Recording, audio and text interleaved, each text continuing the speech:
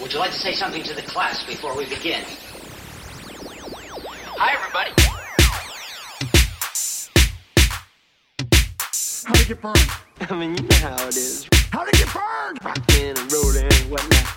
I'm gonna steal the Declaration of Independence. I wouldn't make you out to be a burglar, not in that outfit. Put the bunny back in the box. Alright, now loosen up. I'll be damned if I didn't get really turned on. But that doesn't matter, because get a load of this. Hello and welcome back to subsequent movie podcast, Cajolta Club, where we have just watched Nick Cage in 1993's Red Rock West, a movie that my brain never wants me to pronounce correctly, but I've done it here again.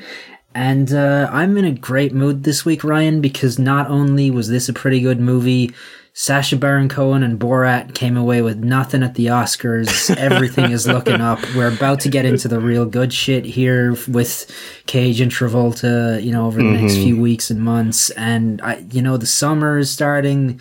There's more light in the day. Everything just feels like it's going good right now for us. And I think this is a good start to what should hopefully be one of the strongest runs I think we've got coming up here on the show. There's a few stinkers in there, I'll be honest, but overall, yeah, there's gonna be, I would say, looking at this, at least 9 or 10, 11, 12, just probably 12 straight weeks of bangers, both good and bad. And I think maybe one just undeniable turd in there. So we'll see where this goes, but I'm feeling good. Yeah. I'm feeling good. I mean, like I said, I thought this was a very good movie. I really enjoyed it this week. We've had a rough run over the last month or so, and it's been nice to get back to just having a little treat on a Saturday night. Honestly, this movie is so funny to me because I have been meaning to watch this film forever, right? It has been on my list probably since I first started getting into Nicolas Cage, right? Because it is I would call it a Western neo-noir, right? Sure. And it stars Nicolas Cage, has Dennis Hopper and Lara Flynn Boyle of Twin Peaks fame in here. So just kind of a strong trio of cast members that I really like, fans of their work. And the funny thing about this movie is it's just good. Right? Yeah. It's not some things we've watched where it's good and we lose our minds over it. It's not mediocre. It's not bad. It is the platonic ideal of just a good movie that you can sit down and watch. The whole thing with this film is that it's incredibly hard to find, right? It is extremely difficult to track this movie down. I assume because the licensing rights are in hell. This was originally screened at the Toronto International Film Festival. It was picked up by a North American distributor who had no idea what to do with it, and they ended up running it on HBO and TV and shit like that, and then it just kind of dropped out of print permanently.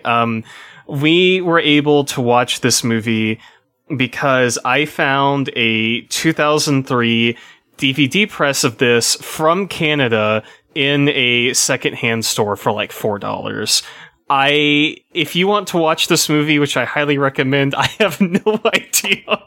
I have no idea where you'll be able to see this, honestly. And it kind of sucks because this movie is good. It is good. There's a version of it on YouTube, which is filmed off a screen, one of those old, I put a camcorder in front of this screen or whatever. Yeah, it's extremely hard to find. It was one of those, maybe the one more than anything else that, we have on our list here that I was kind of looking at and being are we even going to be able to watch this? Are we going to be able to find this? Are we going to have to go looking at sketchy websites trying to find this? But luckily we found your secondhand 4:3 aspect ratioed DVD. I think that's just how it was released because it was released as a TV movie. Yeah, I would assume so. Yeah. But despite the weird nature of trying to track it down and watch it, just like a really solid short, like honestly like a perfect TV movie in, and not in the sense that like, you know, a TV movie is some vapid piece of shit that you just put on and it's just background noise, but like this is totally something I would sit down and watch for 2 hours with breaks, you know, like it's totally good. Like it's got people in it, you know, it's got good performances, you know, the vibe I think is really good. I really liked the score and the soundtrack, and for about 30 seconds near the end it becomes Fast and the Furious. It's very, very entertaining movie. Yeah, totally. Should I summarize this before we go any further? Please do. Yeah, please do. Okay, sure. So Red Rock West is the story of a drifter played by Nicolas Cage named Michael, who is rejected from his job that he's trying to get at like an oil drilling plant, and ends up driving through the town of Red Rock, where he meets an unscrupulous bar owner named Wayne. Wayne hires on Cage for an unknown job, which turns out to be killing his wife, played by Lara Flynn Boyle. Cage accepts the job, warns Lara's character named Suzanne, and tries to get out of town, but gets caught up in a whip when he accidentally runs over a dude on his way out, and it turns out that the sheriff is also the man who hired him to kill his wife. Cage is drawn further into a crisscross of crosshairs when the real hitman, Dennis Hopper, shows up, and things begin to unfold. As it turns out, nothing is as it seems, and large sums of money are being thrown around here. So, you know, it's very, I think, for people who have seen this, it gets compared to like a Coen Brothers movie a lot. And, I do think that's a fairly apt comparison, right? You look at, stuff like Blood Simple and No Country for Old Men, and it has those same sorts of themes of like, you know, an innocent man who's, you know, rough and tumble and just trying to do good in the world, kind of stumbling further and further into this, you know, movement of the cosmos that draws him inextricably into this like web of nasty, deceitful, you know, people who are trying to scam each other and double cross each other, and, you know, trying to get their hands on this money and that sort of thing. And I don't think Red Rock West, like, particularly breaks any ground in that regard, but it's an extremely competent, very well-paced, and just very compelling version of that story, right? Right, yeah, I would say competent is, like, the perfect word to describe it, really, because, yeah, like, there just is no... There's nothing about it that you would say like, oh, I wish they hadn't done that, or oh, this was kind of bad or shitty or whatever. But there was also none of it that would just like blow you away. It is just like, it's watchable. Just a good movie. It is like, I would say it is better than watchable, but it's less than like great, right? Like it's just a good movie. I would sit down and easily watch this again for sure. Right. Like, exactly. This is like a good what I would call like single glass of wine film, where you just kind of sit down, you have a single glass of wine, and you're like, yeah, that was good. I really did enjoy it. I think my only criticism of it was that the pacing of it felt a little too languid to me at times, but I think that's because the movie just kind of vibes, right? Like it is a film that is just sort of on its own wavelength, and I think that's something that's really compelling about it. It's really, playing that to its advantage, this atmosphere that it has, right? Because you've got basically three larger-than-life performers here in Cage, Hopper, and Boyle, and especially Hopper and Cage. And I think that a lot of the problems you run into with Dennis Hopper and putting him in films around this time, like you know, the most egregious example is like the Mario Bros. Movie, is like he is always operating at this particular level, even when he's not giving 100%. And it's hard to find a movie that is on that wavelength, right? But this is one that gets there. You get Cage being fairly restrained in this, I'll say. He has a couple of freakouts, but it's nothing like, you know, Deadfall, which we watched last time. And I think that all three of these people are character actors, and as such, this kind of, you know, dark, moseying, like smoke-filled room, vaguely sinister vibe of this movie fits all of their styles fairly well. Yeah, I would tend to agree. Like, I think as well, just the general setting, you know, fits in with the three of them and what they're trying to do.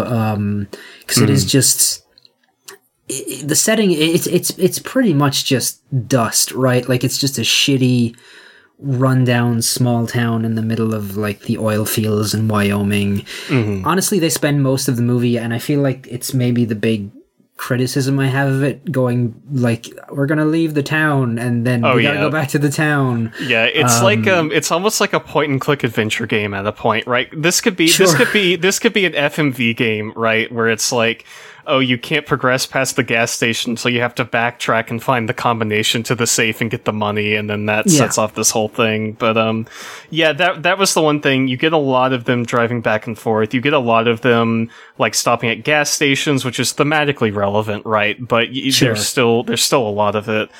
But other than that, it's such like minor quibbles in what's otherwise a pretty entertaining movie for me. It kind of like a noir, kind of a black comedy at times, you know? I think it manages to balance that fairly well when it wants to, like Dennis Hopper eating a turkey sandwich, the part where he like comes out of a closet and like beans Nicolas Cage over the head. Yeah. Some pretty good physical comedy in this, I'll be honest. Yeah, his death when he dies, like, he just has the most ridiculous look on his face. Like, it's... There are a couple of moments in this movie where it just becomes a cartoon for like 5 seconds, you know, and like it's played entirely straight the entire time, but then somebody will just make an acting choice that you just look at and go like, I remember now, you're the freak from that other movie, you're the guy from Vampire's Kiss. Or, yeah, you're the guy from Blue Velvet, right? Yeah, like, and I think that kind of almost works in some way, you know, like it kind of just makes it feel that little bit more, I don't know, like real in some way, I guess is the word I'm looking for, because it's just it has a tendency as well, I think, at times to feel a little bit too much like an indie movie, if that makes sense, you know, like the way it's directed and shot, and I think that just breaks it up.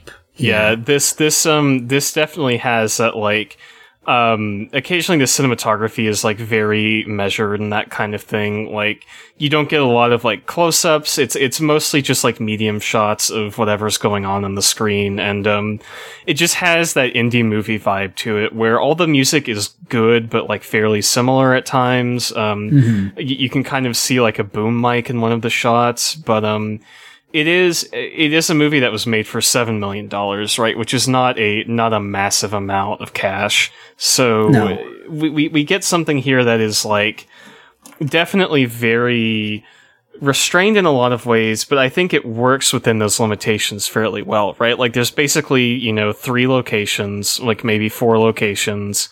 You get Dennis Hopper and Nick Cage doing their thing, and yeah, I think I agree that those moments of, you know, cartoonishness, of like black comedy and absurdity tend to give it the little injections of life it needs to kind of stay, you know, keep up the pace, so to speak.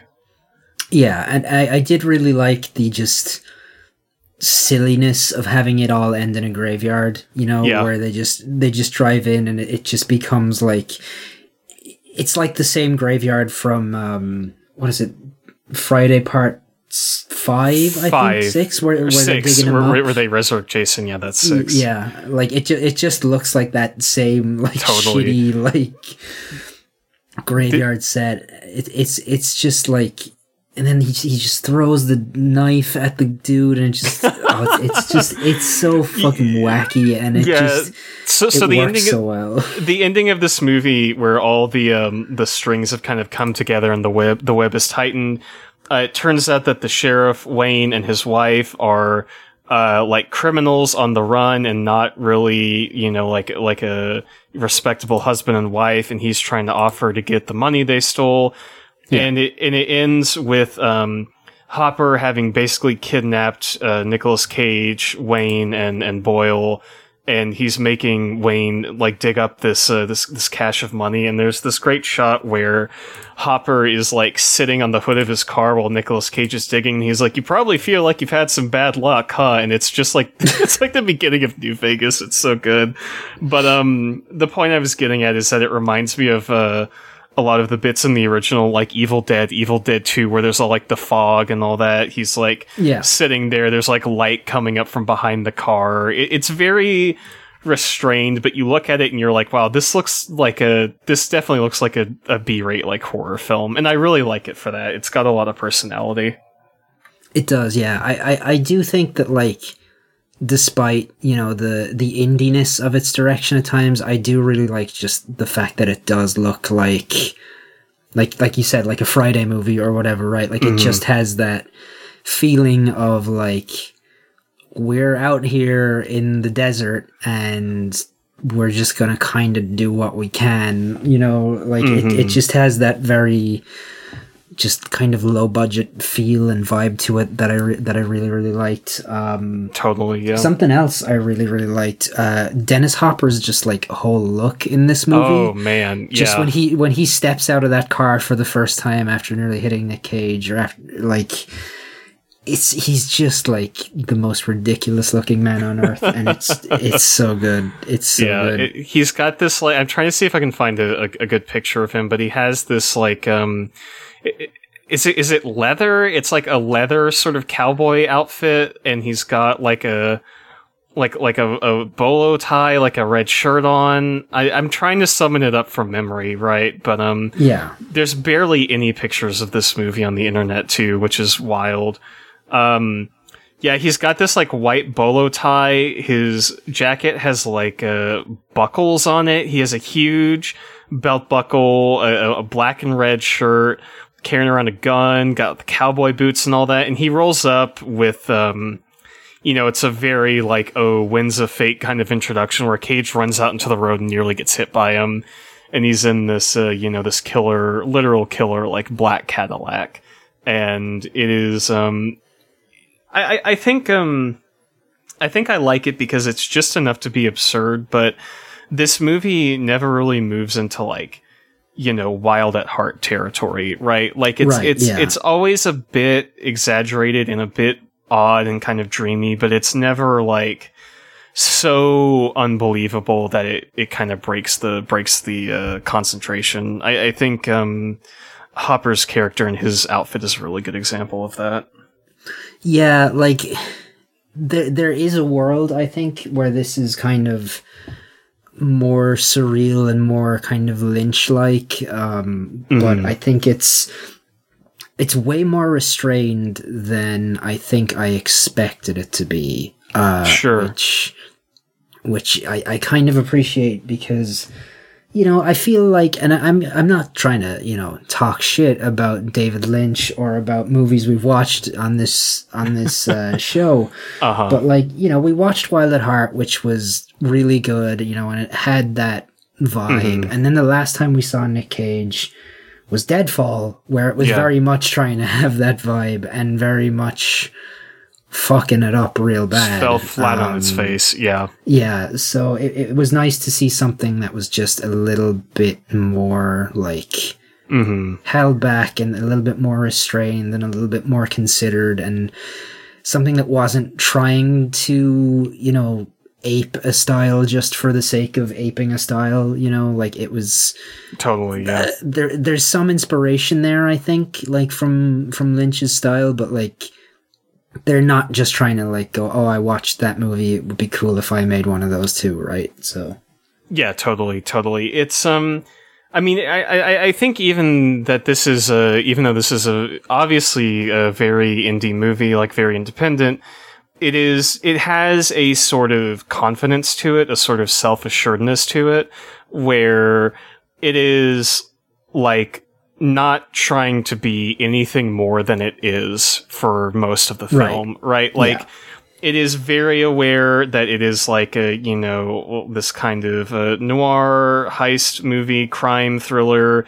It knows it has a low budget. It knows Dennis Hopper and Nick Cage and Flynn Boyle are here, and they're going to get like the most out of them. But it never wants you to think that it's like smarter than it is, that it's more clever than it is, that it's funnier or like more thrilling than it is. And I think like you said, after seeing so many movies that are either just too ambitious and overshoot that, or try to aim for something more than they are and just fall completely flat and are sort of intolerable because of it, it's just so, like, refreshing to see a well-packaged, like, very self-aware, very measured movie on this podcast. Yeah, it's been nice to just... Yeah, just see something that knows what it is and knows what it's trying to do and has the confidence to just go out and do it. Like it's just a nice change. I'm gonna start circulating bootleg copies of this movie so people can watch it. I'm gonna you should, yeah. burn this onto bootleg DVDs and mail it to people. Parody, allegedly. Columbia TriStar Pictures, if you're still around and are listening to this, just an idea. I'm sure they got bought by somebody. I think they're Universal now, maybe? I think so. Viacom, probably. I'm honestly kind of shocked that, like, one of those, cult genre second run movie distributors hasn't picked this up and done, like, a Blu-ray release of it, like, genuinely. Yeah, I could very much see that. Like, even just second run theaters, like, I feel like there's a whole, like, art house scene where this could be, like, shown. I'm surprised this isn't on, like, Mubi or something, right? Like, yeah, totally. Like, it feels like it should be, or maybe not the Criterion channel, but, like, it should be on something along those, like, indie art house, like, streaming services, even at some level, I feel like. I'm looking at the, like, reviews of this movie, and it is something that I think mentioned... I don't know if I mentioned this when we were recording earlier or when we were watching this, but essentially, when this movie released theatrically, it got kind of a run in the, like, San Francisco art house scene before going around to theaters, and this even got like a Roger Ebert review, right? He did this and he gave it 3 out of 4 stars, or 3.5 out of 4 stars. So this was not a movie that was necessarily completely unknown, right? Like, this was something that had some kind of traction to it, had some kind of pull to it, but I guess just for, rights management or copyright or getting shuffled around between people, ended up kind of falling through the cracks, which is a big disappointment because I would love for more people to see this movie. Yeah, I mean, I guess I can kind of, like, see why it would fall off the face of the earth a little bit. Like, it doesn't have the kind of Nick Cage meme performance, Sure. Like he's more understated in this, he's more of a person. He's not Deadfall Nick Cage, right? And so he doesn't have the prosthetic nose in this one. He does not have a prosthetic nose. He doesn't have a weird wig or a mustache.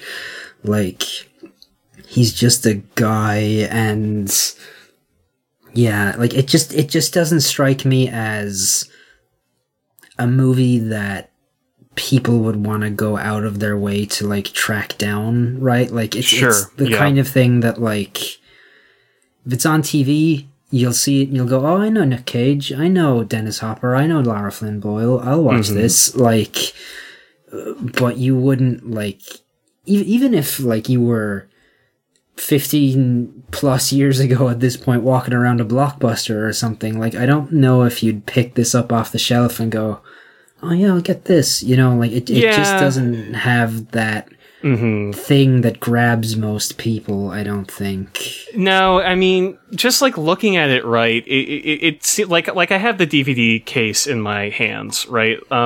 Sure. It's a very generic cover, right? It's Dennis Hopper in the background, then Boyle, then Cage up on the side, and all it says is their names in Red Rock West, where nothing is as it seems.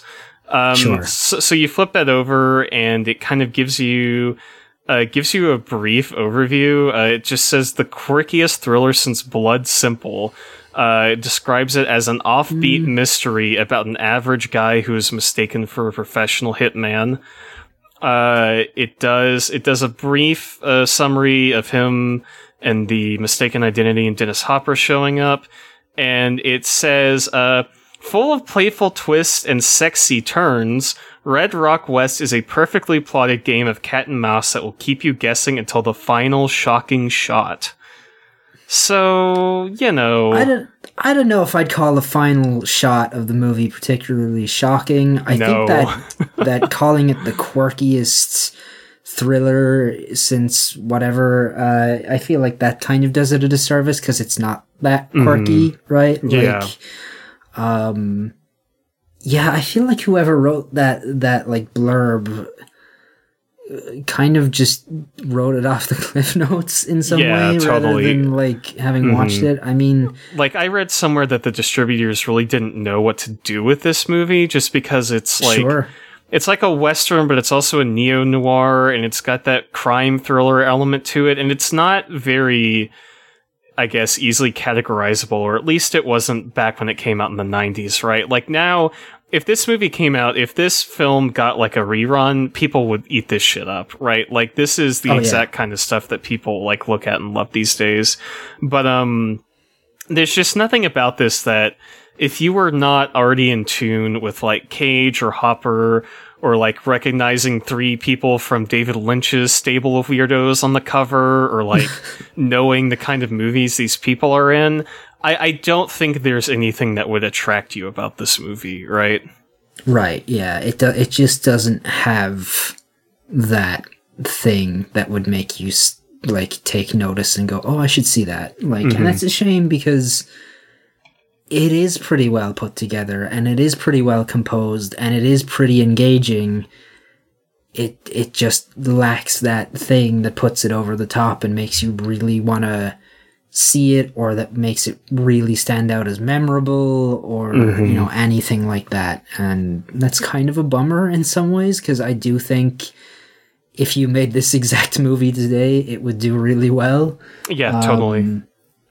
Like it's just it's just like one of those things that feels like it just got lost in the shuffle in some kind of way, and it's kind of a bummer. For sure. Like, you see all this, not to get on a soapbox or like sound pretentious or anything, but you see all this other crap that we've watched on this podcast so far, and it's like, damn, finally we find an actual hidden gem on this show, and it's one that's impossible to watch in any way, shape, or form. Yeah, God. Sucks ass, but it's so good, and like there are so many just well done sequences in this. The part where Cage shows up at the bar for the first time, and there's the tension between him and Wayne as he's like slowly realizing what this job is that he signed on to do. There's the bit where Wayne is driving him out of town, and like he has to escape from the police cruiser while he's being shot at, and then he runs into Dennis Hopper. There's in Cage's early scenes, there's this constant feeling that he just, you know, can't escape. Like, this is literally, you know, psychologically, psychically, and physically an inescapable situation for him. And I always like movies that have that sort of element to it, because I think it's really interesting to see, like, characters react and how they navigate that and such. But I really, really like the scene where he is driving out of town for the first time, and he runs over the guy in the road and like stops and freaks out about it. I think he gives a really good performance there, and there's just that sense that like, oh, this is not going to end well, right? Yeah, it does a really good job at just having this sense of foreboding, I guess, for that specific sequence where he runs into the hospital. He's got the dummy over his shoulders. Yeah. Like he's just sitting there, like, pacing around in this hospital. Nobody will tell him what's going on. And then the cops show up, and they're like, oh, the sheriff's gonna come talk to you. And then it turns out it's Wayne, the guy at the bar who hired him to kill Lara Flynn Boyle. And it ramps up the tension in a way that I wish there had been a better payoff to in some ways, but like Sure. like I still think like it starts on such a high because of, you know, the way it does that. It doesn't quite maintain it, but it's still pretty good, I think. But yeah, like I think the first like 20 to 25 minutes are really, really strong for this movie. Even if it does go a little bit downhill from then, like I think it's almost the, well, I shouldn't say that. I was going to say it was almost the like opposite of Look Who's Talking in some ways, but I feel like it's insulting to this movie to even suggest that, right? Yeah, sure. I mean, I don't know. There is no talking Bruce Willis sperm in this film, so how good can it possibly be? Yeah, that's true. Yeah. Yeah. Fucking hell. I can't believe we watched that movie. Like, genuinely, I do a pretty good job, like, psychologically compartmentalizing stuff, and I genuinely forgot that we had watched that already. Like, my brain just completely flushed out of my brain at this point, and, I think that this is a much better film, right? I think that looking at the list of things that we have watched recently, better than Look Who's Talking, better than Deadfall, better than Staying Alive, better than Honeymoon. I'd say about as good, if not slightly less good than Blowout, right? Like it's not. I don't think this is as good as Blowout, but I still enjoyed it.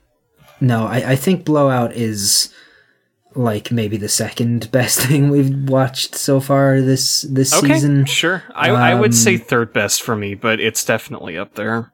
Yeah, it's definitely up there. And I think I don't expect this to still be up there by the time we're done and we're looking back on the season and everything we've watched. Mm-hmm. But for now, I think it's pretty snugly in the top 5 that we've done. Totally. I think my top 5 for us right now, and I feel like you might agree with this, is Wild at Heart number 1 for me, Raising Arizona 2, Blowout 3, Red Rock West 4, and Carrie 5. I think that's my top at the moment. I would say probably Raising Arizona number 1. Okay. And then I might go Blowout, Wild at Heart, then this, and then probably Carrie. Maybe Vampire's Kiss in that last spot. Maybe Vampire's Kiss in the last spot, yeah. But I definitely do think this is one of the this is one of the stronger ones, and I think it's also like of the ones we've gone into this season not knowing a ton about or having not seen before. It's definitely been a much nicer surprise than Valley Girl or than Urban Cowboy or Look Who's Saturday Talking Night for Fever. me. Yeah. You know, so yeah. it's a strong one in that sense at the very least. Yeah, for sure. I don't know. I just don't have that many criticisms of this movie, right? Like, I think we've aired our grievances, which have been pretty minor, right? Yeah. I think there's a sex scene between him and Laura Flynn Boyle that doesn't really do anything for me, you know? No. Like there's some real dick suck Foley in this film, I will say. I was gonna say it's like the grapefruit technique, but it's not that bad. You definitely hear some sounds though. I don't know. Dennis Hopper is great in this. Like, God bless. He is absolutely being typecast, but he just does it so well, right? Yeah, he's fucking great. And I think Cage is pretty good in this. Mm-hmm. I think Lara Flynn Boyle is pretty good in this. I think the dude who plays Wayne is pretty good in this. Like, I think everyone is pretty much, you know, doing exactly what they need to do, and it all just comes together really well for me. Yeah, I think the thing about it for me as a whole is because its structure is so simple and there's not a lot of big set pieces, and, you know, it really is more focused on just the interactions between these people than anything else. it doesn't leave you with a whole lot to really bite into and like dissect on a podcast, I feel Sure. Yeah, totally. Because it is a fairly, I don't want to say light movie, but like it has, you know, it's not like a Vampire's Kiss where it's got a lot going on in the background, or a Wild at Heart or Blowout or Raising Arizona or whatever. It's just a very straightforward movie that, like, it's perfect again for TV because it is so straightforward and it doesn't ask a ton of you, you know, like it doesn't ask you to really engage on like a thematic level or a emotional level in a way that's like inviting tons of criticism. And I think I really do think if this was just I was just sitting here at my desk and I just had a TV on and it was on, it would be perfect background noise. Like, and I feel like that's insulting to say about the movie, but like it really is just like an ideal, like, I'll put this on while I'm doing something else type of movie to me. Yeah. Like you want to talk about a movie that is meant to be entertaining. You know, this gets in and out in 98 minutes, does exactly what it needs to.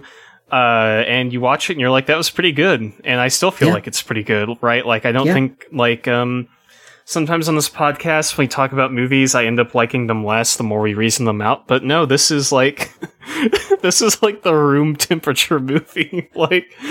It's enjoyable. You can relax, you can watch it, have a good time. And at the end of it, you're like, yep, that was good.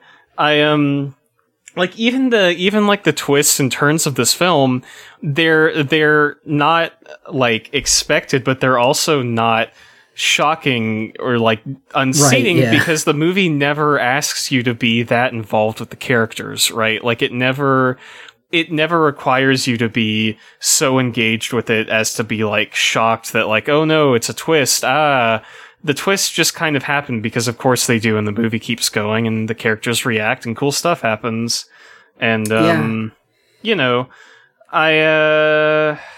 surprisingly, this movie is harder for me to talk about than Look Who's Talking. I'll be honest. Like, Look Who's Talking, we could complain about it, but this movie, it's just like, fucking go watch it. Yeah, it's just fucking good. Like, at least I think we've you know said this, I'm sure, more than once so far. But when the movie is bad, you can at least have things to complain about and like take it to task for.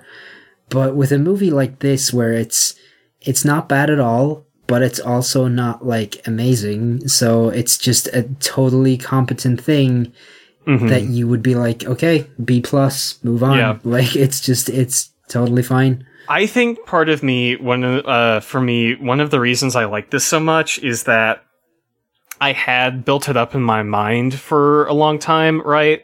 Because, you know, I look at this and I'm like, oh, you know, Cage, Hopper, Boyle, this kind of crime thriller, that sounds so good. It sounds like something I would love, but there's no way it can be that good, right? Like, right. I always have this trepidation with movies where if they involve too many people I know, or like it seems too good to be true, I'm like, there's no way it's going to be as good as I think it'll be, right? Like, I'm going to watch this and I'm going to be so disappointed.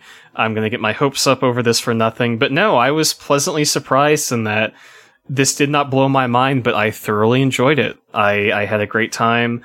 I would watch it again. I highly recommend it to people. I don't know where you'd be able to find it, but if you were in the mood for like a cozy, you know, weekend movie night, just to sit down, watch a crime thriller, see Nick Cage do his thing, see Dennis Hopper do his thing, see Lara Flynn Boyle do her thing.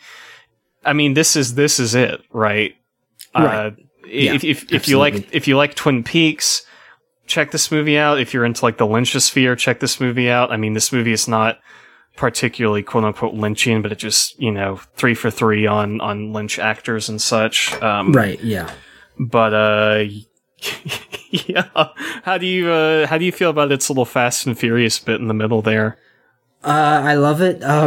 There's a sequence where, So Dennis Hopper has he's tied up Wayne and Lara Flynn Boyle, and they're in the back. He's got Nick Cage driving under duress, and he's trying to get Nick Cage to, slam on the gas to go through, the train tracks just before a train comes.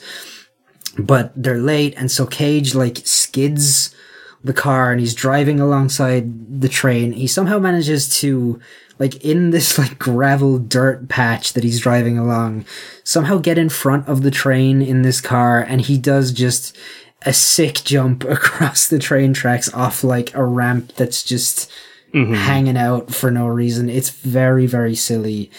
But, Fast and the Furious is fucking good, and, sometimes you just like to see cars do wacky shit, it's great. And it's such a subdued movie otherwise, and it just comes out of nowhere.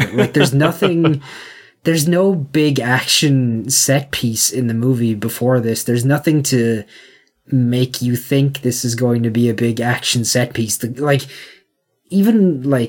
doesn't even feel particularly. No, it just kind of happens, fast. and you're like, oh, okay, yeah, hell yeah. He's going 60, and this isn't Torque. Just good.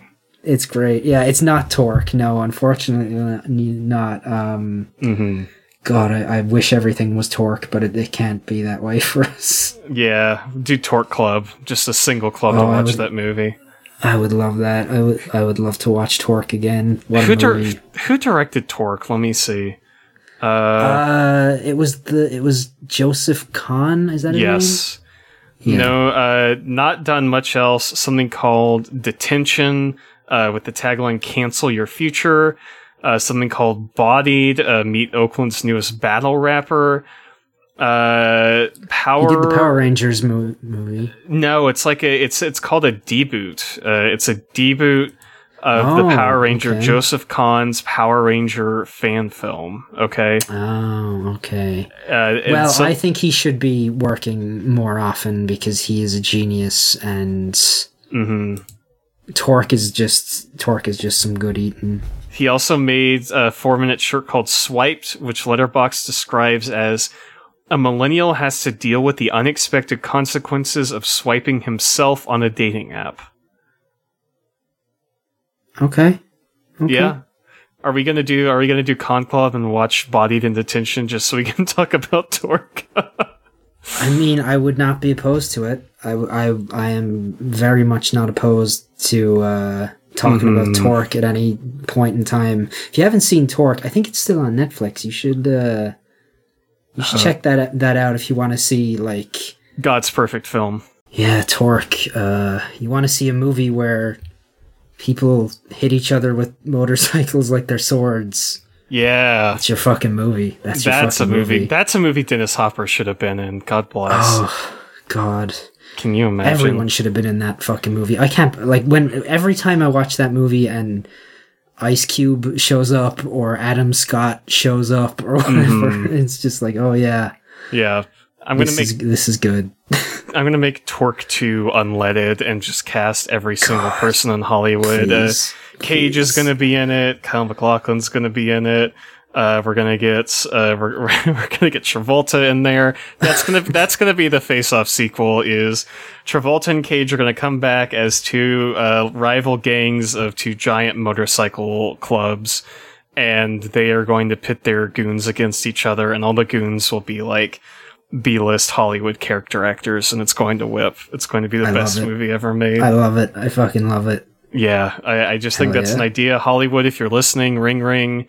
First, put Red Rock West on Blu-ray. Second, get me to make the Torque sequel. Oh, Christ, yeah, please. I think we can do a pretty good job of writing that movie. Sean Roberts, of course, is in it. Of course. He's got to be the main guy, right? He's got to... Mm-hmm. Maybe he might be too big to ride on a motorcycle, actually, honestly. He's so buff. Yeah, can you imagine his, buff shoulders, sitting on this tiny motorbike, can't even hold the handlebars because he's so jacked? God. He's just in his Albert Wesker costume. He's just Albert Wesker, but he's on a motorcycle. Now, there's an idea. Hollywood, Why did Paul not do more motorcycle-based combat in the Resident Evil movies? That's what I need to know. I don't know. I mean, we do know the zombies can ride motorbikes. The Russian ones can anyway, so like... Yeah. Oh my god. Paul W.S. Anderson, please hire us to help you make Torque 2 wherever you are at the moment. I mean, we still haven't watched his Death Race remake, so it could be Torque adjacent.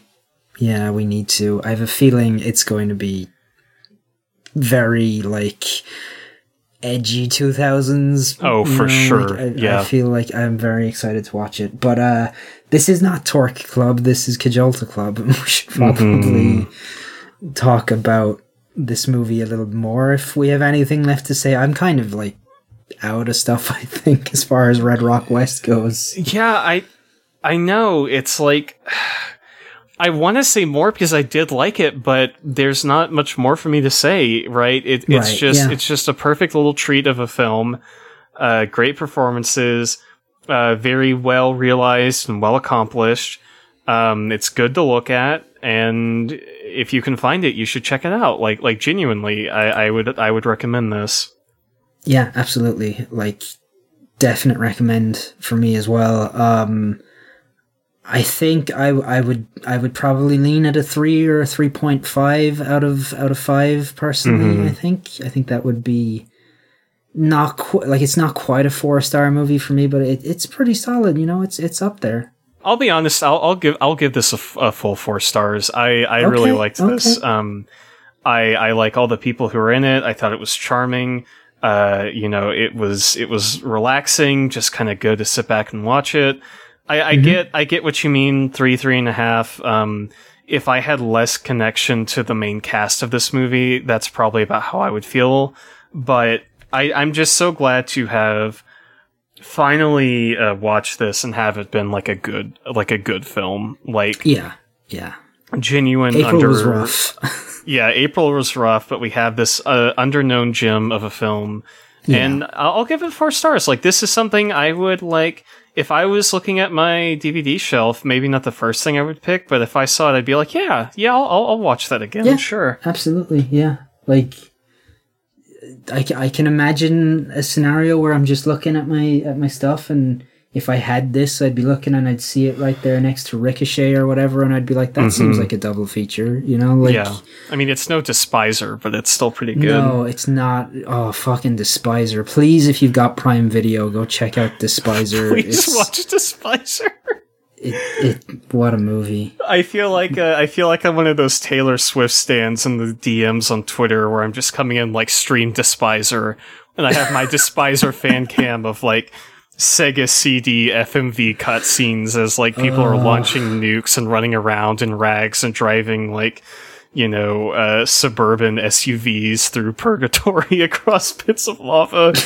Oh my god. Honestly, I think I would probably never have deleted my personal Twitter if I could log on and just, no matter what I look up, no matter what I click on the trending tabs or whatever, just have a bunch of Despiser fan cams. Yeah, Despiser stands. Yeah. Much better website. Oh, totally. Yeah, I'm going to bring it back.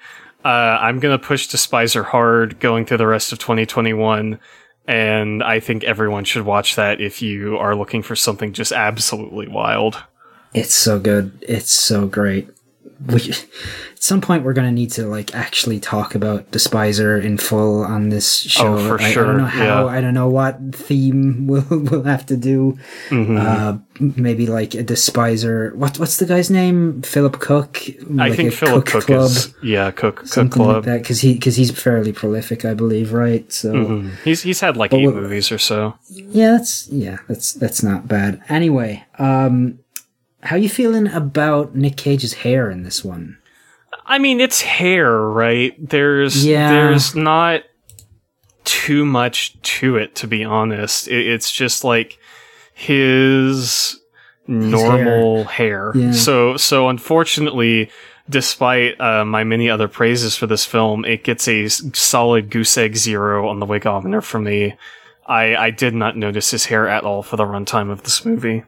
Yeah, I'm tossing out like a 1 or a 2 personally here as well. Like it's it's just his hair. Like we're still not yet at the point where he's bald enough to need a wig, and it's getting close though. Like we're into the like mid-90s at this point, so it's about to happen any movie now. Yeah. So it's gonna be good. I think I know the answer to this, Ryan. But would you say Red Rock West is a better or worse film than Sacha Baron Cohen's Oscar-winning movie Borat? I gotta say, this is the first movie we've watched in a month that I can confidently say is a better film than Borat. Yeah, it's nice to be able to say a movie's better than Borat again. It was rough there for a while. I'm thinking Staying Alive may have been better than Borat. I don't know where we ended up settling on that. See, my problem is I'm thinking about it, and I'm only thinking about just the batshit ending sequence where it's like the stage play in hell. I do want to watch that part again, but I don't want to watch any of the rest of that film again. But as for Red Rock, undisputably better than Borat. Undisputable. Yeah. What a win for Nick Cage. Better than Borat. He cleared the very, very low bar of this podcast for the first time in 4 weeks. Yeah, well, I mean, in good news, I do think we're going to get 2 straight weeks here of better than Borat. Because next week we're watching a movie that it's been a while since I've seen it, but in my memory, there's multiple scenes of the movie we're watching next week that alone are better than Borat. Like, let's say, I don't know, Christopher Walken talking about a timepiece that he's been holding up his ass.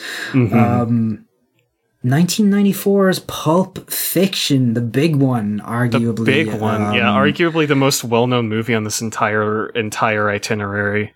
Yeah, John Travolta, Samuel L. Jackson, Bruce Willis yet again, Uma Thurman, Ving Rhames. We've got all the heavy hitters coming out next week. I'm looking forward to it. It's been a while since I've seen it. I'm hoping it holds up. I'm excited to watch this. Like, I have no love for Tarantino as a person. I do think he's a creep. And, as much stuff goes around about his movies these days, with good justification, I do remember liking this film quite a bit, and I am excited to revisit it. Yeah, I think, in my mind, it's like Travolta's strongest performance by some 100% measure. Yeah, totally.